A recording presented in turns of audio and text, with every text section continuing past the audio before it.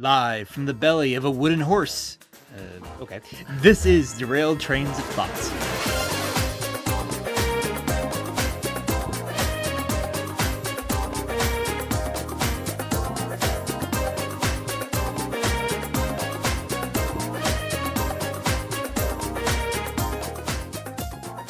Okay, Nick, this is one of the strangest locations you've dragged me to. At least it's not a wooden badger. What? So yeah, we're inside this giant wooden horse. And there's all these people telling us to be quiet, but we're like, we gotta get this podcast done. We're gonna do one a month anyways. We better do this pretty quick, Nick. Yeah. They don't look too happy about us being here. Kind of mad about this some guy who got hit in their ankle or something. Oh, weird. I know. All right, well. I love this princess, but isn't it always? Yeah, it's always the dames. Yeah. So, yeah, welcome to wherever we are, folks, and hopefully we'll make this an interesting podcast for you. Hopefully there's not too much of an echo here. How have you been, Nick? I've been pretty busy. I've been in and out all month. Yeah, this has been a very busy month for you. Yeah, I'm gone, I'm here, I'm gone, I'm here. Last week, got back from a mission trip to West Virginia, leaving tomorrow, which I'll be back by the time this thing comes out. Going on a family vacation. Looking good. It finally rained here. Yes, thank goodness. I know. Well, as you probably know, folks, it's been quite a drought around the Midwest lately. Or like about 50% of the country, I guess. Yeah, so kind of crazy. And I actually just got, it's been interesting for me too. I actually just got a new job at a new place. We'll be transitioning out of working desk clerk stuff and doing more full-time videography. Nice. So that'll be fun. I'm not sure how it's going to affect some of the other projects that I had originally planned to work on. Like, you got a lot of projects now, Tim. Well, yeah. Well, between doing that videography for that and for my church, I'm going to be like, I'm not sure I'm going to actually have a chance to do the side project that the video videos. Like, I'm going to be editing enough video as it is. I don't know. So we'll see, but we'll always be here for you listeners to do our bi-weekly or monthly, or monthly or bi-monthly. Or it's monthly now. Semi-annual or or somewhat regular podcast. Just because we're here less doesn't mean it's less awesome. There you go. But we'll move on with that and get into the main highlight, what you're all waiting for, and that is our story school.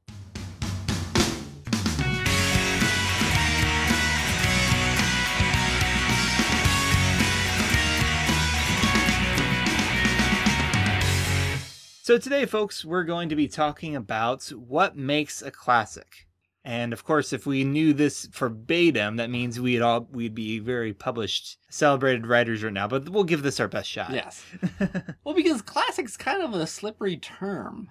Depends who you talk to. Mm-hmm. I mean, there's certain things that most people say, yes, this is a classic. Yes, you know? Definitely. There's something written by Homer people call it classic. Uh-huh. There's a lot of things like, Dickens is classic, Mark Twain. But then get into more iffy things, especially if it's more modern, you gotta like instant classic. What do you think? Can you be an instant classic?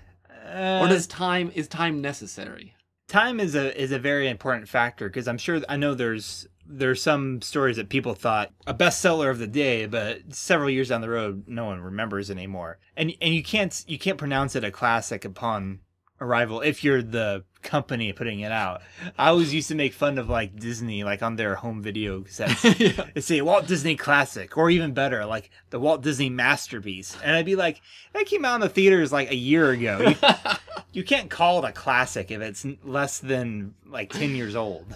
Well, so I was thinking, here's my, I got 4 things I think make a classic. Okay. You can argue them or give examples or tear them apart. I had a couple things too, so we'll see if any of these are on the same We'll thing. just take one at a time then. Sure, okay. I have foundational. Okay. Meaning a classic has to change how things work or how artists after them do things or think about things. Right, yeah, and this is one I kind of thought of. Something that defines a genre in a lot of ways. Which I think is why it's harder to get classics as you get farther away from the birthplace of the novel, of the movie. Right. I mean, you can still, but there's more and more people making stuff, and less of it is truly shifting how people think about the medium. Right. Definitely. Well, let's talk about some examples here. I'll throw Dickens out there because he's kind of the English literature version. Because he basically solidified, and there were a lot of people serializing novels at the time. But he was, the one that made it into kind of an art form, I guess. Or at least he would talk about that gets into my other things that I was going to mention. Okay, let me move away from Dickens. I'll bring it up for another one. Okay.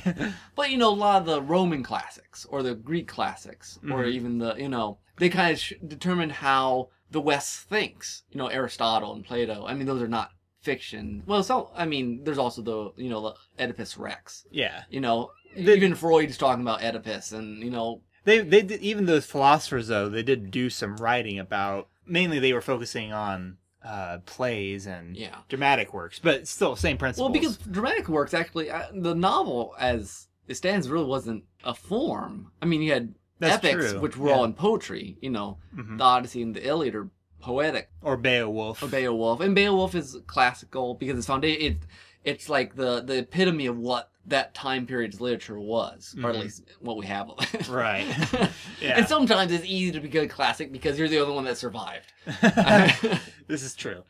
You're the Epic of Gilgamesh, and Right. Or the Canterbury Tales. Canterbury Tales, exactly. And because in a lot of that, in that time, if you had books, you were talking, it was the Bible. Most actual fictional stories were more often plays until you had printing press. And I suppose really, when did the novel really start taking off as a form? See, I don't know the exact dates. I always think it's somewhere around the Dickens time. Yeah, I always think of it as a Victorian era sort of invention. At least in the West. I don't know. I mean, you got this Tale of Genji thing in Japan. Oh, really? I don't know how old it is, but it's considered.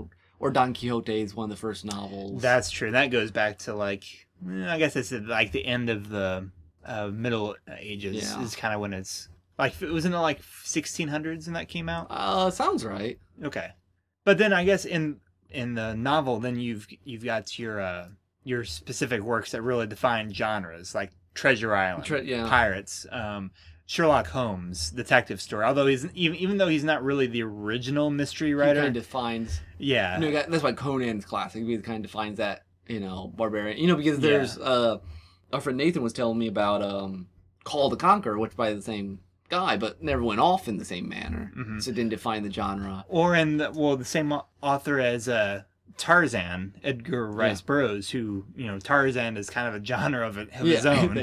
But then also he did the John Carter of Mars, which really influenced a lot of the science fiction that came on later. Fortunately, the movie didn't catch on quite as big because everyone else had already done the ideas. Yeah. But I know, I remember reading The Moonstone by Wilkie Collins, he was a contemporary of Dickens. And apparently is one of the first solid mysteries. Well, because they credit Edgar Allan Poe with really creating the mystery genre. But that's more of a short. He never wrote novels, did he? I don't think. Not that I know of. But yeah, he's more known for short stories. And he really, and his are classic. He kind of focused the short story. True. Well, and that's why Hemingway's classic, because he kind of reinvented a style of writing. There's this, this very sparse staccato sort of way of writing things. Mark Twain is classic because it's kind of summarizes America, so it's like the American classic. Right. I guess if we were looking in terms of modern of a medium that's still very new and is constantly coming up with the classics seem more regular because they're more new. In film, you've got movies like, Star Wars is clearly a classic. Yeah, which, defined a whole way of making movies. Basically created, that and Jaws basically created a blockbuster. Yeah. I mean, you had your major motion pictures before, but not to the extent of what we see today was really derived from Jaws and Star Wars and Indiana Jones. And it's going back to novels. Lord of the Rings, part of the reason it has its status is because it is fantasy. I mean, it was the first... Yeah. Or at least the first big one like that. The first modern fantasy. I mean, you had your fairy tales and stuff, and you had your King Arthur and stuff like that. But yeah, definitely the first... There's definitely a fantasy before Lord of the Rings and after Lord of the Rings. Yeah, and I think there's a lot of movies like that, like before Star Wars, after Star Wars. Yeah. Or, Well, that's why, I was wondering one thing about this, like Avatar. Everyone, it was wonderfully popular, but is it substance enough to be a classic in 10 years? I mean, technology-wise, maybe, but is that enough? I think the jury's still out on that because it's a very divided camp right now. I don't think that, even despite how much money it made, I don't think it will have quite the power of Star Wars just because we're in such a blockbuster heavy period right now. I don't know. It's hard for me, but then you never know. There's some kids. Some kids will grow up with, it's like, oh man, Avatar, that was a movie that changed my life. Zach, when we were on this mission trip, he was wanting to beat up some of our kids, but they had never seen Star Wars, and we're like, How? What are you doing? What are you watching? I mean, granted, I grew up. I was born in 1980, the year of Empire Strikes Back, and and my parents showed it. But I sometimes feel like parents aren't showing their kids formational important. I mean, even if you don't like Star Wars, Yeah. it's kind of an important movie. I mean, like the entire culture can, quote lines from it. It is amazing, actually, for as much of a cinematic society as we are, how some kids can be very cinema illiterate in a lot of ways. And movies that, have made a huge impact on our culture. And still are, but we're not talking Citizen Kane, which I think everyone should watch, but it's a little less accessible. Yeah, and it's not like everyone has to see Citizen Kane. Now, if you're going to do anything... If you're going to be interested in film and try to be a film buff at all, you have to see Citizen Kane. But other than that... So I'm going to jump off the Avatar. The other one I had, another of the things that it needs to be popular. Mm-hmm. This is a tricky one because there are some... I think there's popular in the citizen sense and there's popular in the critical sense. Yeah, how many Best Picture Oscar winners from the past have we never heard of? No one knows anymore. And then there's some classic films that no one watches outside of film school. I don't know whether that's because we're cinematically illiterate, or whether while it was foundational, it's really not a story that holds up over time. It's an interesting thing because this is what I think Avatar might be. Maybe say even it is foundational in this whole technology aspect.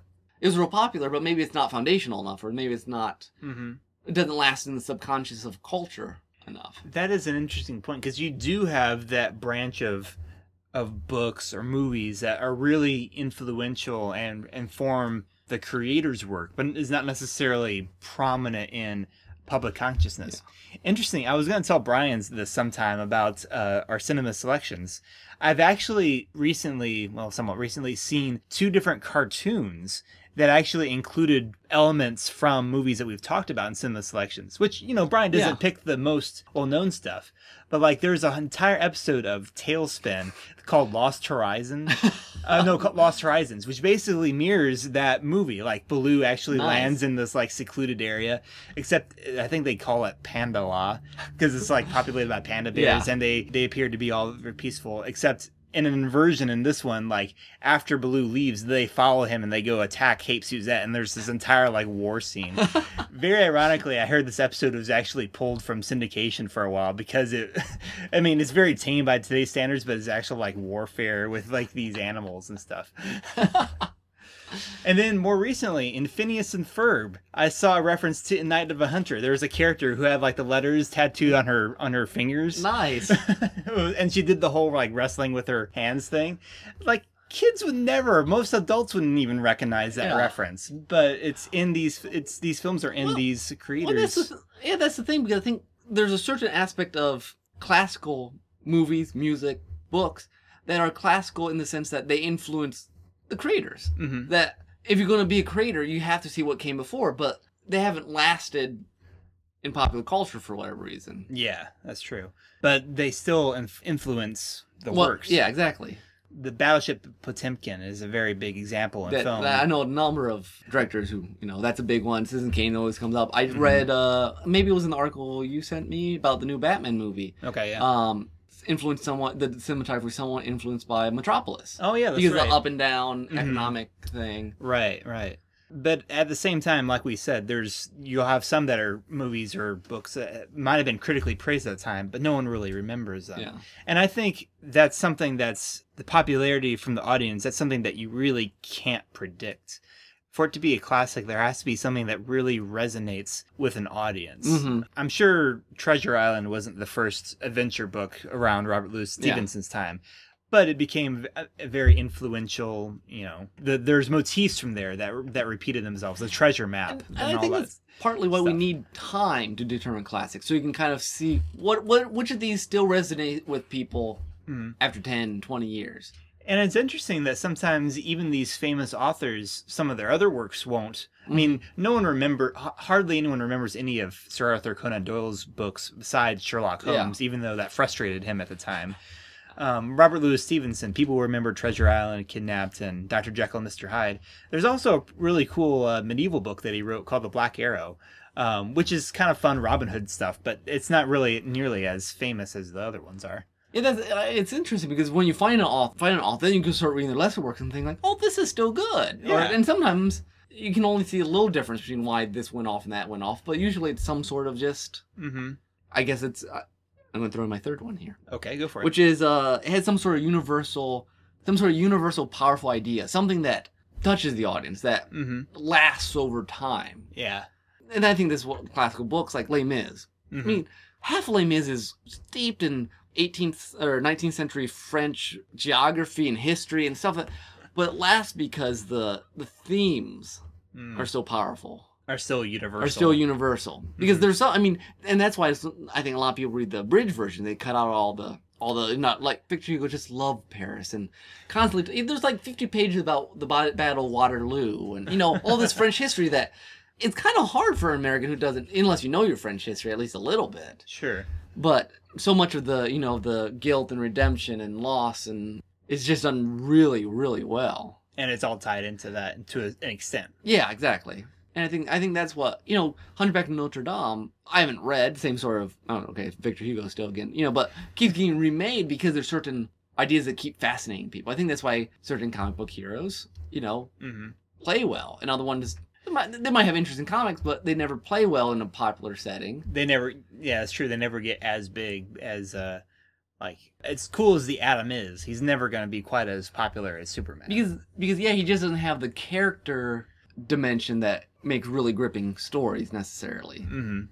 At least you can do it in the comic. You might be able to write a whole series, a good 6-issue thing, really dig into him, but he's not inherently awesome. Right. and I wonder if there's certain genres or whatnot that there's a certain threshold of interest in it. Like, you're gonna have a lot of people will read Lord of the Rings just to see what the big deal is, but then a certain percentage of that will go on and read more fantasy stuff. I mean, I love Lord of the Rings, but I haven't gone and read, End of Time or The Wheel of Time or all these. That's kind of what people have. But. Okay, but I'm not a big fantasy fiction reader. Well, that's the interesting thing. Classics also change the more narrow your genre gets. Classics in the general sense, Lord of the Rings. When you get into a fantasy setting, then you start adding other novels. You got my brain went dead, but there's all kinds of subgenres. If you're fantasy, then here's the classics in fantasy, which a general audience might not even care about. Here's the classics in mystery, and then you might get Father Brown, who you never would hear about. Yeah, that's true in a general sense. What was that? Remember that chart I sent you, or you sent me with the all the different. There's a long, big flow chart if you're interested in fantasy science fiction, and there are all these different avenues. Military science fi, try this, or not on a different planet, on this planet, try this one, and stuff like that. And I mean, 100 books, some books on this thing, and most of them I recognize name wise, even though I never read them or don't know what they're about. But they generally can be kind of divided into all these little subgenres, and yeah, most of them aren't going to be classics. Well, it's sort of like what we talked about back in the originality thing. Sometimes if you try to be too original and too setting this thing, when you're trying to set too much new ground, then there's not going to be people interested in it as much because they don't know where to come at it sometimes. But then other times you come up with something completely out there, like, say, Avatar The Last Airbender. That's a pretty new and original kind of show, and it manages to grab a huge audience. It is balanced being original and being also having those universal ideas. Yeah. Because, Avatar borrows from a lot of stuff, like Empire Strikes Back. Yes, exactly. And we're at the point now, especially in media, where there's a lot of derivative sounds wrong. And so I don't mean derivative in the bad sense, but there's a lot of history behind most of what people are writing. Most people are writing not like this, and I guess it's always been that way, but like the really old stuff like Homer, you don't know what he got it from. Yeah. He's all that's left. That's true. And I think cinema is kind of coming into that same thing maybe a little early, just because it's such, there's so much being done. But it does get harder and harder for creators even there. I talked about how in some ways, we've seen in the last 100 years, you could point to a lot of different genre setters, if you will. but probably more difficult nowadays. I mean, like, Where we're doing things like Hugo, which Yeah. is basically praising old movies. I mean, you're already having movies about old movies. yeah, that's true. I mean, in a very new setting with new technology, but it's about old movies. And it's not a bad thing, but we're already at the spot where we're Looking back, referencing to each other. I Which I wonder. don't think is bad. I wonder if video games will continue to be the next sort of trying to set new boundaries and figure out, because I know they're still experimenting a lot with trying to How you make choices and... and may not make the cinematics kind of overwhelm it, so you feel like you're playing a movie and making it a different kind of storytelling experience. Yeah, the only thing... I think there's a lot of storytelling potential in video games. I just don't know sometimes whether the interactive part of... the more you give choice to the player, the less it becomes universal, because then everything becomes so personalized, and your stories don't get as... I don't know. It's tricky though, Nick, because we haven't played a lot of the modern I know I haven't stuff. played modern stuff. Yeah, I'm talking completely theoretical at this point. I'm still like, once this Saturday, I'm like, I'm gonna start up my Final Fantasy VI on my Super Nintendo. So, yeah, I know they've said Mass Effect has a very interesting, in terms of like the storyline and how it, because I guess the Mass Effect series, from what someone was telling me, we know nothing. yeah, we really don't. But I guess like the choices you make in the first game carry on into the second game. Really? And then even into the third game. Now that's pretty cool. Because like it probably takes a lot of space in your Xbox hard drive or what have you. But I guess like, people talk about this stuff online all the time. And I guess I heard that like some people playing Mass Effect 3, which came out fairly recently, they'll be describing something and other people are like, really? I don't have anything like that going on. Weird. Like it actually, your choices will actually change the world, and so then there's like, you have to consider the consequences. That's gotta be complicated to put together. I imagine so. Now, from what I understand, a lot of people, there's a big uproar about the ending for it. Okay. So it was another one of endings are really hard. Yeah, and especially on a game that gives... How many different endings do they have? Or do they just kind of meld them into one somehow? I think the problem was, they meld all these experiences into like 3 different endings. Oh. So I think that might have been a big problem. And endings are hard anyways. I mean, a really good, solid ending for a important story. Especially for an ongoing one like that. Yeah. But we've gone a long way from classics. Yeah, that's true. Then my fourth thing was that it has to be technically good. I don't know if it has to be. That helps. I mean, if you're only technically good, but you don't have the popular appeal, it doesn't necessarily work. But if you're... I think your technically good would probably fall in fairly well with the genre setting thing. Oh, okay. I can see that. I mean, I agree. That's definitely a part of it. And you're not going to see something famous have bad writing, at least. Yeah, not generally. Generally. Unless occasional happen if the ideas are so... Like Ayn Rand. Like a Fountainhead and... What's the other one with Ayn Rand, the author. With John Galt. What's the...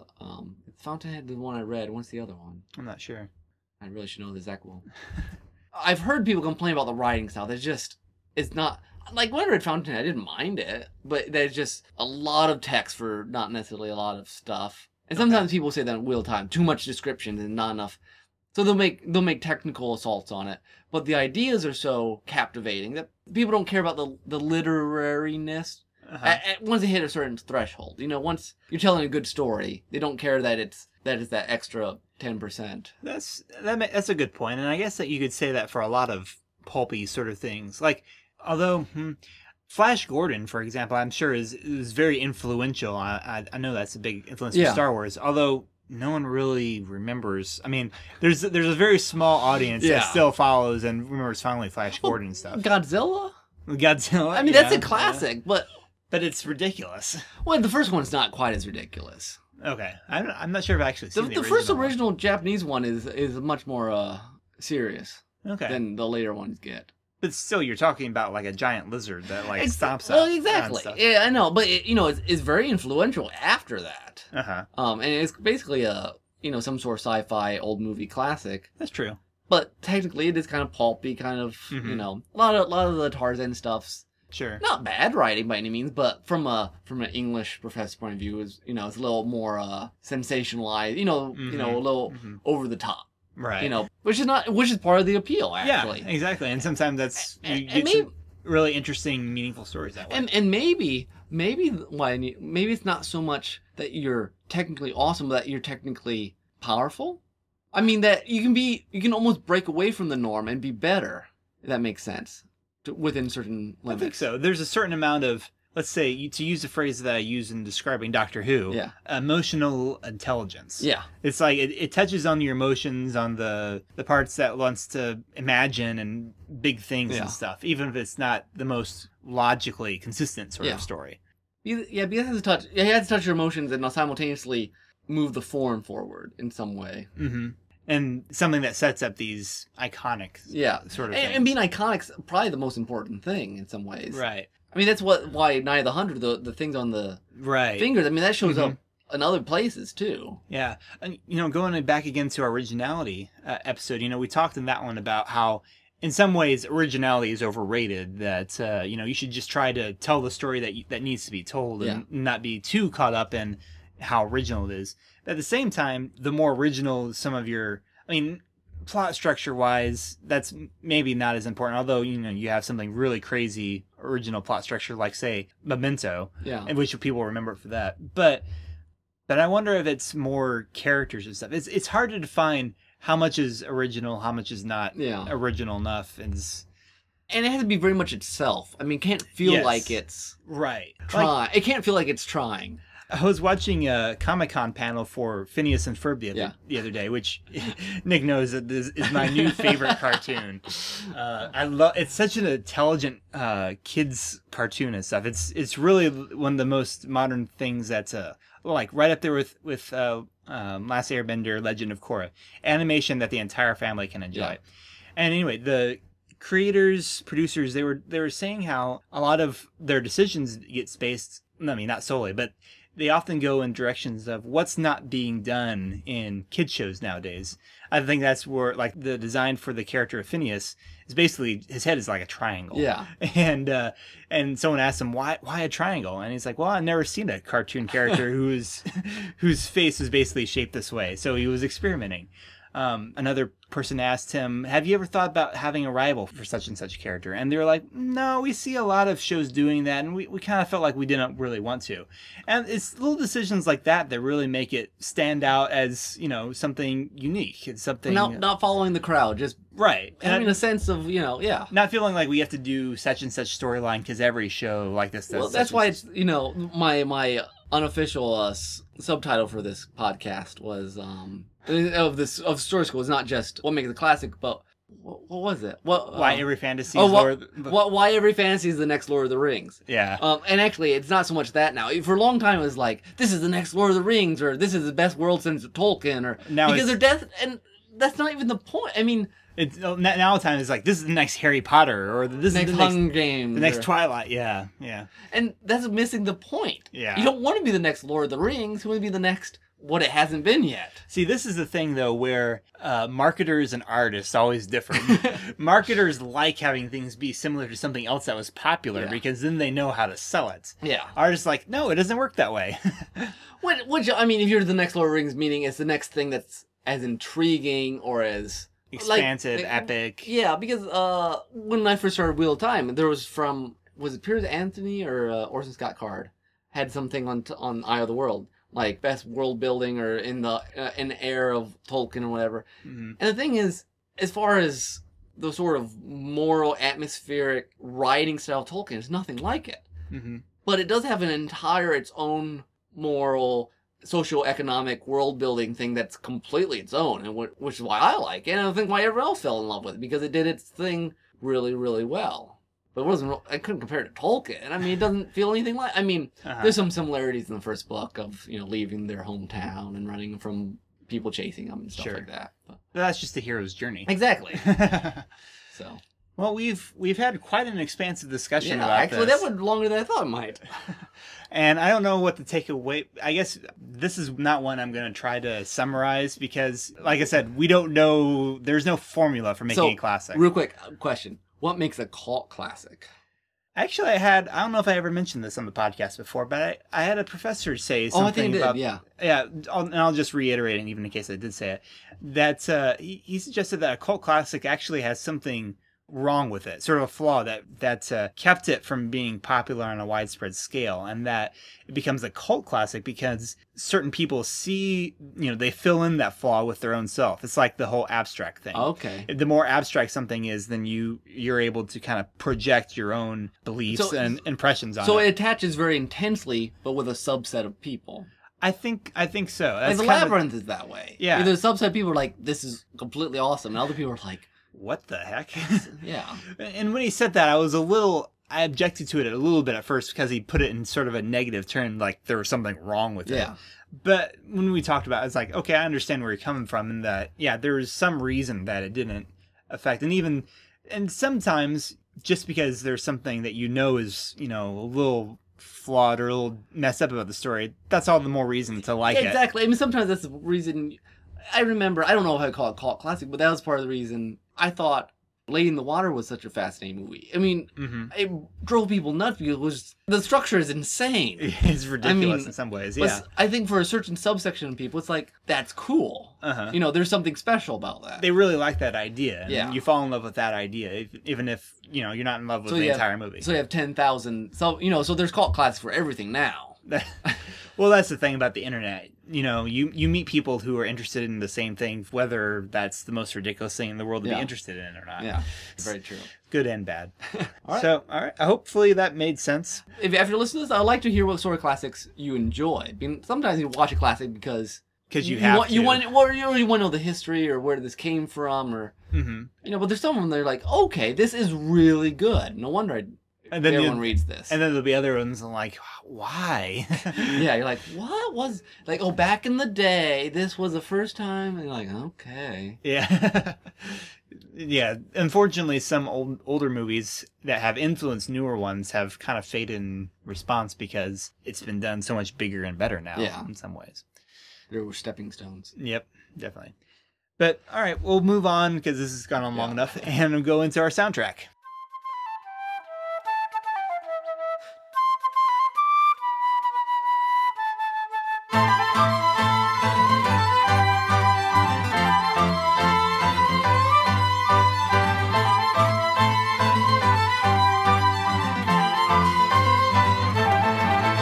For soundtrack, Nick had this idea for his, and I'm totally stealing for this.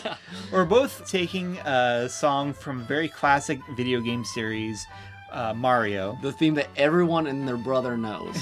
Probably most people around the world. Probably. Although you're doing it, yours is from, which we'll play at the end of the show, is from the original Mario Brothers. True. Yours is from... Mine is from Super Mario World. Which is not quite as known, but quite known. But yes, still quite known. I think they still use it for various stuff. Yeah. Mario, they reuse their own music a lot.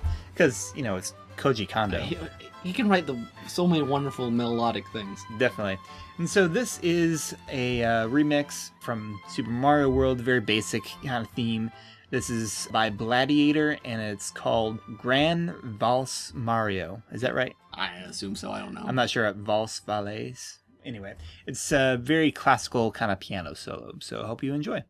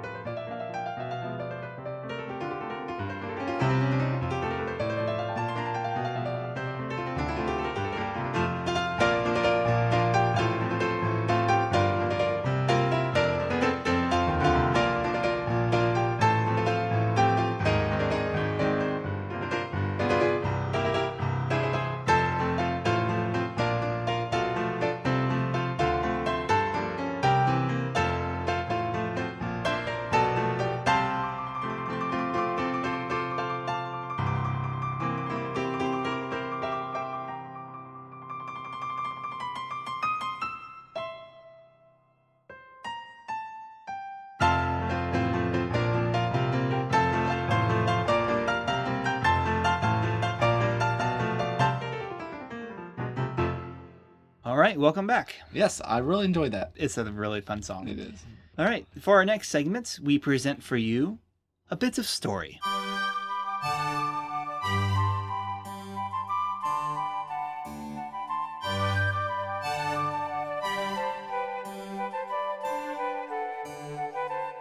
Okay, Nick, you better set this one up. Okay, so we're going to talk about classics. And I'm like, hey, Tim, we need something to put in the second half. Why don't we have this journal from the Story Project that had some reference to classical books? And when I went back to it, it didn't have quite as much as I had thought. But it still ties in pretty well, I think. It fits pretty well. And the Story Project, again, if you're the first-time listener, shame on you. The Story Project was a project we did in 2005 and 6, I believe, where about 6 of us wrote fictional journals of these people who lived together in this mansion. They were all writers, and they wrote journals about what was happening. And we posted them online. It was sort of like fictional blogs, basically. And one of them was Brittany Bontrager, who was the 16-year-old girl. She was too smart for her own good, kind of overly emotional, kind of stubborn, an interesting little quirky character. Mm-hmm. And this is written from her point of view. And it's Halloween. It's like right before basically everyone's going to go. The whole project gets dissolved. Yeah, pretty close. So you'll hear her impressions of some of the other characters. The main one, I guess, you should know about is Vincent, who is kind of It's her uncle. Her uncle, a very aloof kind of personality. Germaphobe. Germaphobe, but likes things very punctual. Sort of like a very dark version of Monk. To an extent. Yeah, I can see that. Not dark as in, like, depressing character, but dark as in, like, mysterious. Mysterious. And this has been read by Brianna Lehman, who was once one of my students, and she hopes to go into writing, and I knew she'd like drama and stuff, so I was like, hey, you want to read this for me? She's like, yes, absolutely. She was actually really excited about it. Oh, that's cool. So we stuck her in her room and left her there, and this is what came out. That sounds really disturbing. Sounds wrong, Nick. It sounds wrong. How old is she again? She's 18. Okay, so pretty close to Brittany's actual age. Yeah, because Brittany was, 16, I think, at that point. I think, oh yeah, it sounds right. So, yes, enjoy.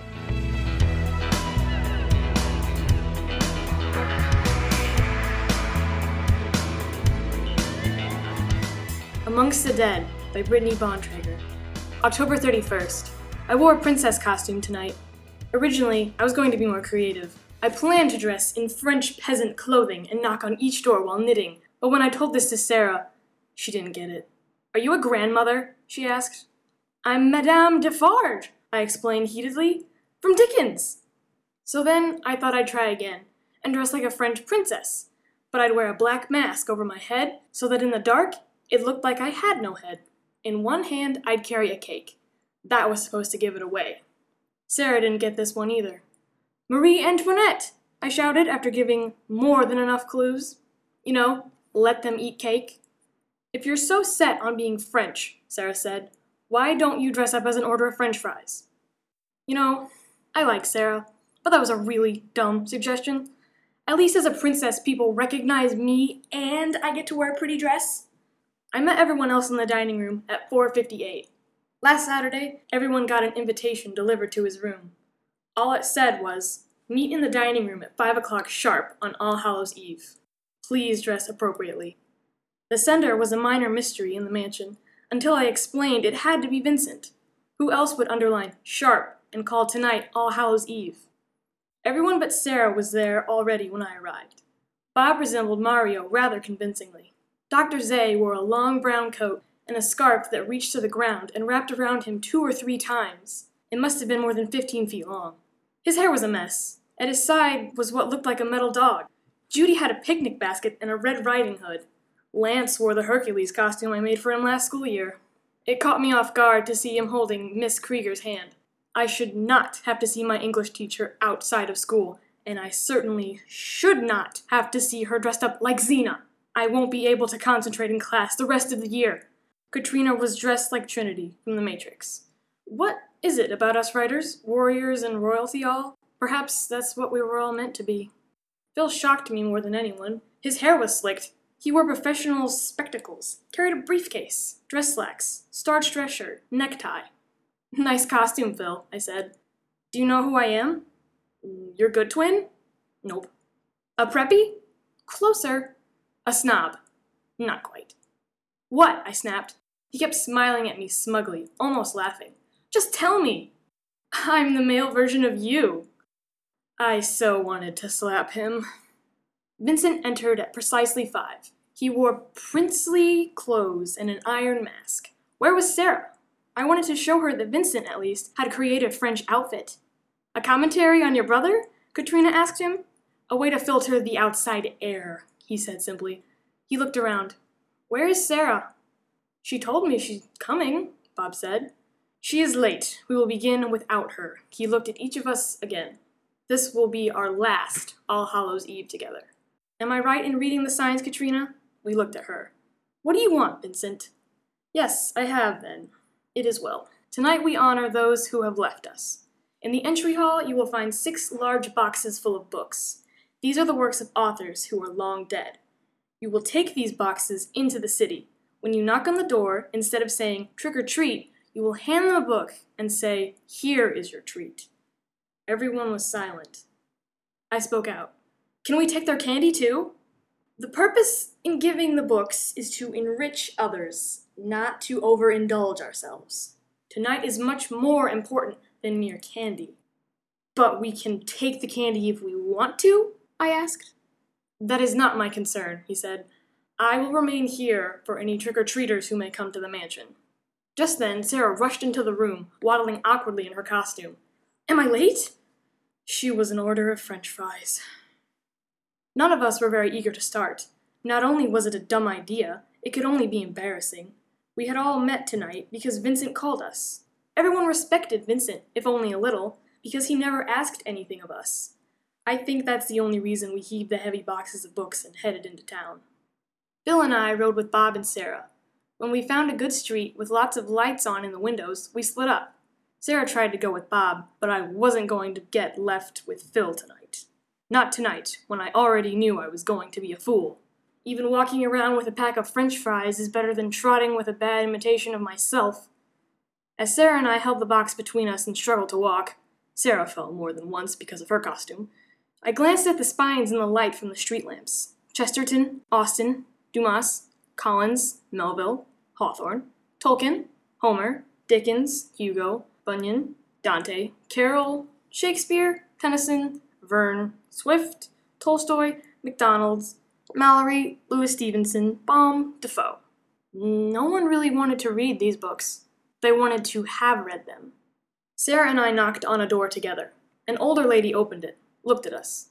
I could tell she thought us too old for trick-or-treating. I pulled out Idylls of the King at random. Here's a treat from us, I said. Sarah nodded her head and said, Yep, take it. Happy Halloween. So guiltily that I'm sure the lady thought we were nuts.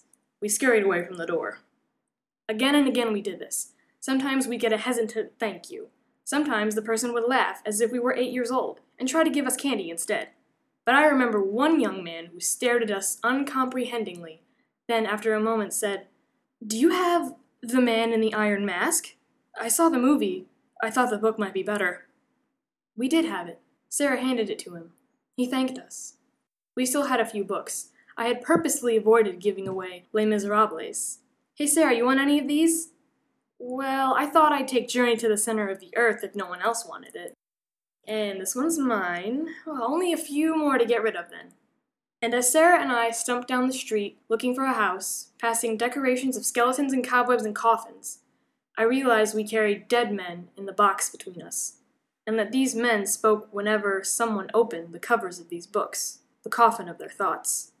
Their voices, whether right or wrong, spoke still as if they sat beside us. And this is what I wanted to do. I wanted to write. It was a sobering thing to realize whatever I wrote might be saved forever, that it might express my pig-headed ideas, or that it might still speak truth long after I had died. How is it that my uncle, so fearful of people, knows what people need more than those who are such people? I gave the last two, The Man Who Was Thursday and Notes from the Underground, not caring if the people read them. Maybe they would. That was enough.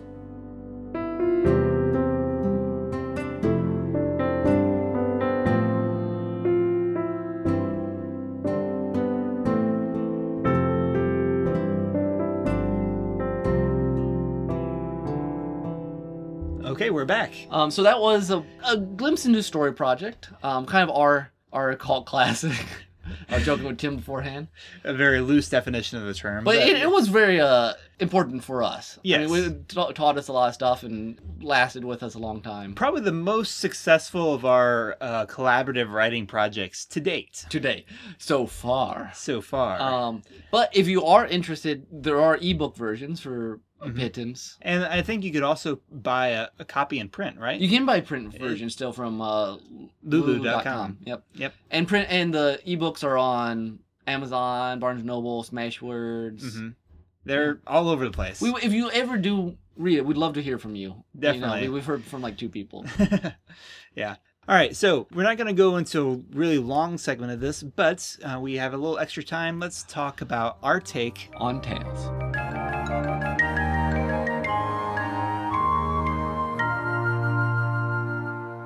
Tim mentioned it earlier in the podcast, actually, but The Legend of Korra has recently ended. Well, a couple months probably by the time this comes out. I was late to the show. A month or two, yeah. I watched it after it was all over on Nickelodeon. Actually, luckily I'd watched it and then they cut off all, except the ones I'd just not watched. That's right. It was really close. You are lucky because of that whole, DirecTV thing. But I really enjoyed it. It is a great show. It's very complicated, I think, to go from a show like Avatar, which became very, very, very popular. I mean, in its circle. Yeah. And then try to do it again.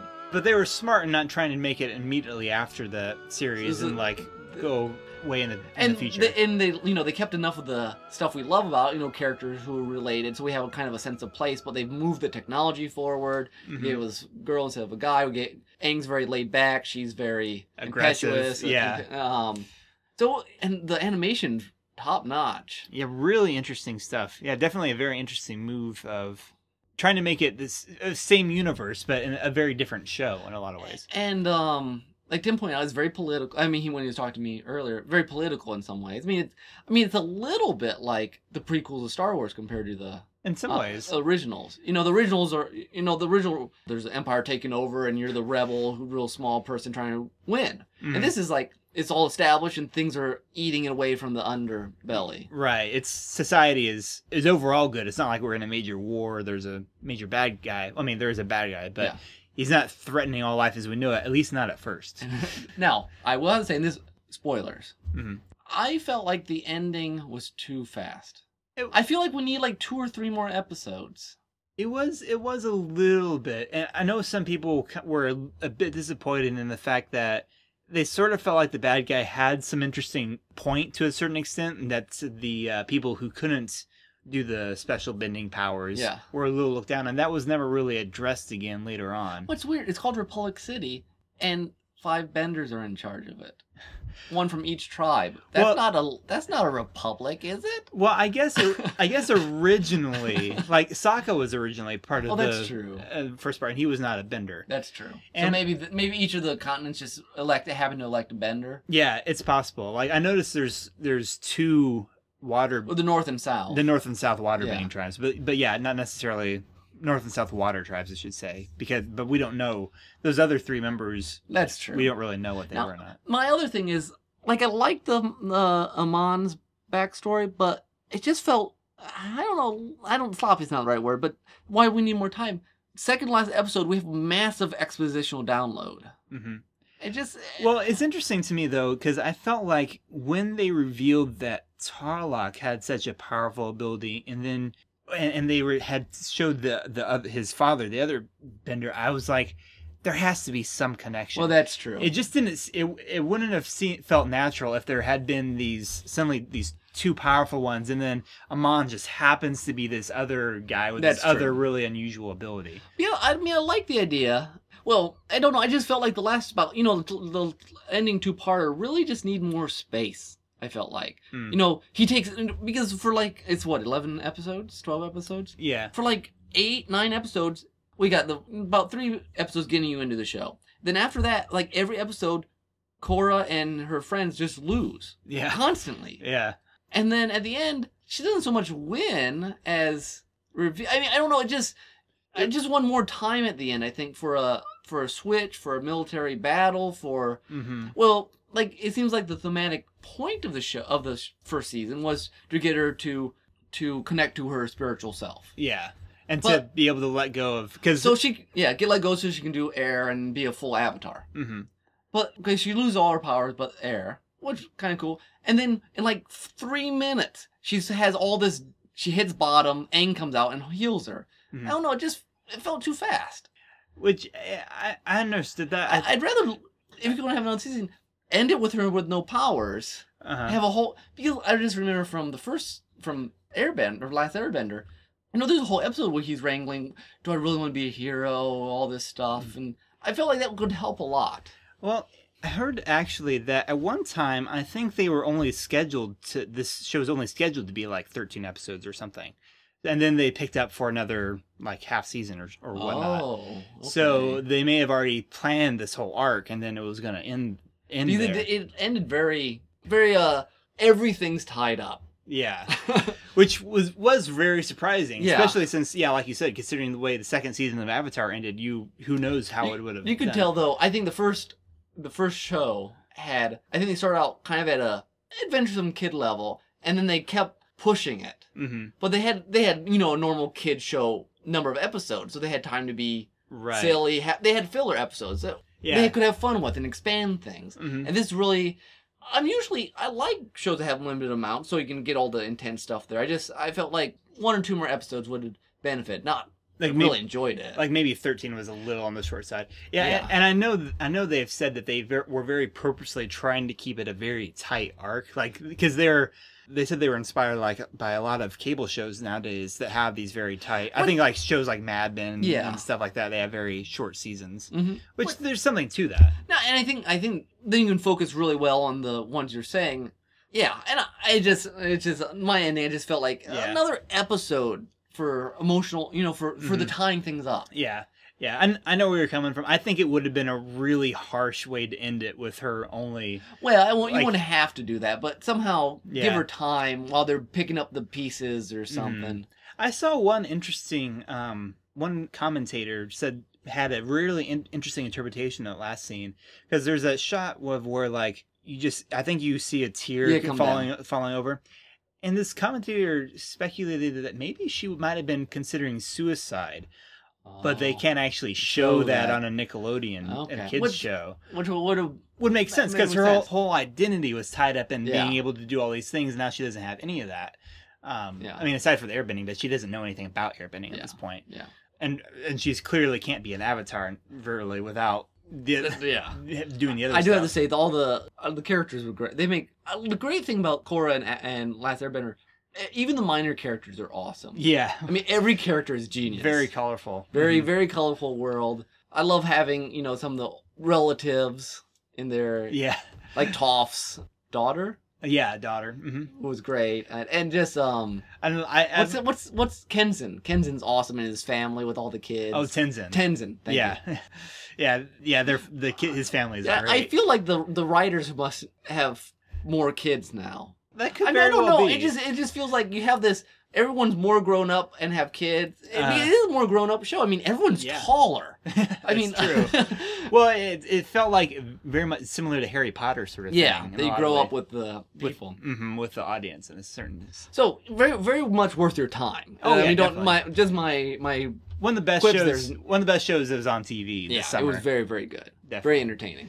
Even if you haven't seen Last Airbender. But this is true. You should go but see you that should probably see it first. There'll be it make more sense and more fun. There'll be a few jokes that you'll appreciate more. From Cabbage Corp. My Cabbage Corp.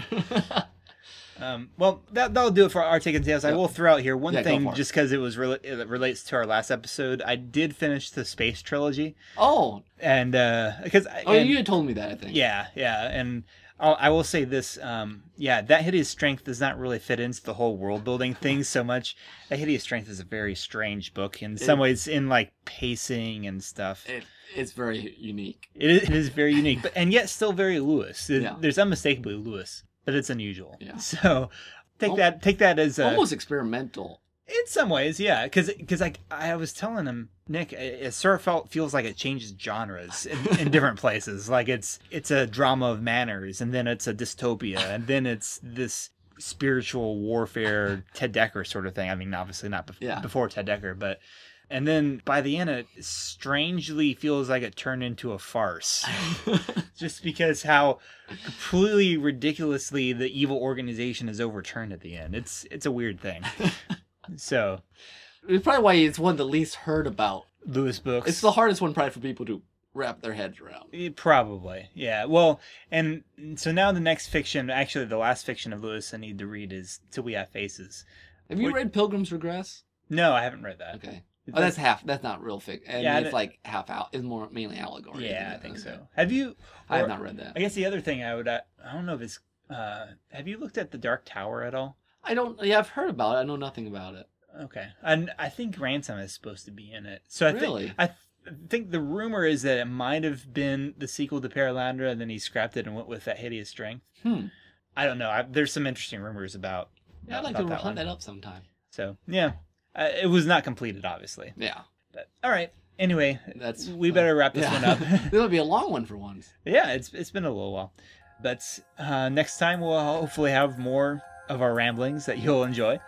If you ever need to find us on our website, that is derailedtrainsofthought.blogspot.com. You can email us at derailedtrains@gmail.com. And subscribe to us on iTunes. Yep, look us up there, and because the more the merrier. Yes, exactly. Okay. All right. My soundtrack today is from, as we said before, the original Mario Brothers. It is called Super Mario Brothers. Super Mario Brothers. Okay, I guess it's not the original Mario Brothers. Yeah. Super Mario Brothers Yep. from the Nintendo. It is called Mario Likes Thorazine. I don't know why he's on drugs, but he is. It is remixed by, and again, I always pick the ones I can't pronounce. Snabulbula? Snabulbula. Sabulba. Anyways, it's kind of a string quartet feel, but it's very interesting. Classical theme, classical music. Classical music, and I think you'll enjoy it. Cool. So I guess we'll bow out. They're really telling us to be quiet. I think they're going to jump out pretty soon here. Okay. They all got swords. I don't know what's going to go on here. The only thing I brought with me today was this bamboo stick, so I'm not sure what we're gonna do here. Well, I do have a pen, and you know what they say that is mightier than. Yeah. So we'll be sad. Okay. All right. Hopefully we'll see you folks next time. This has been Tim. This has been Nick. Adios. Bye.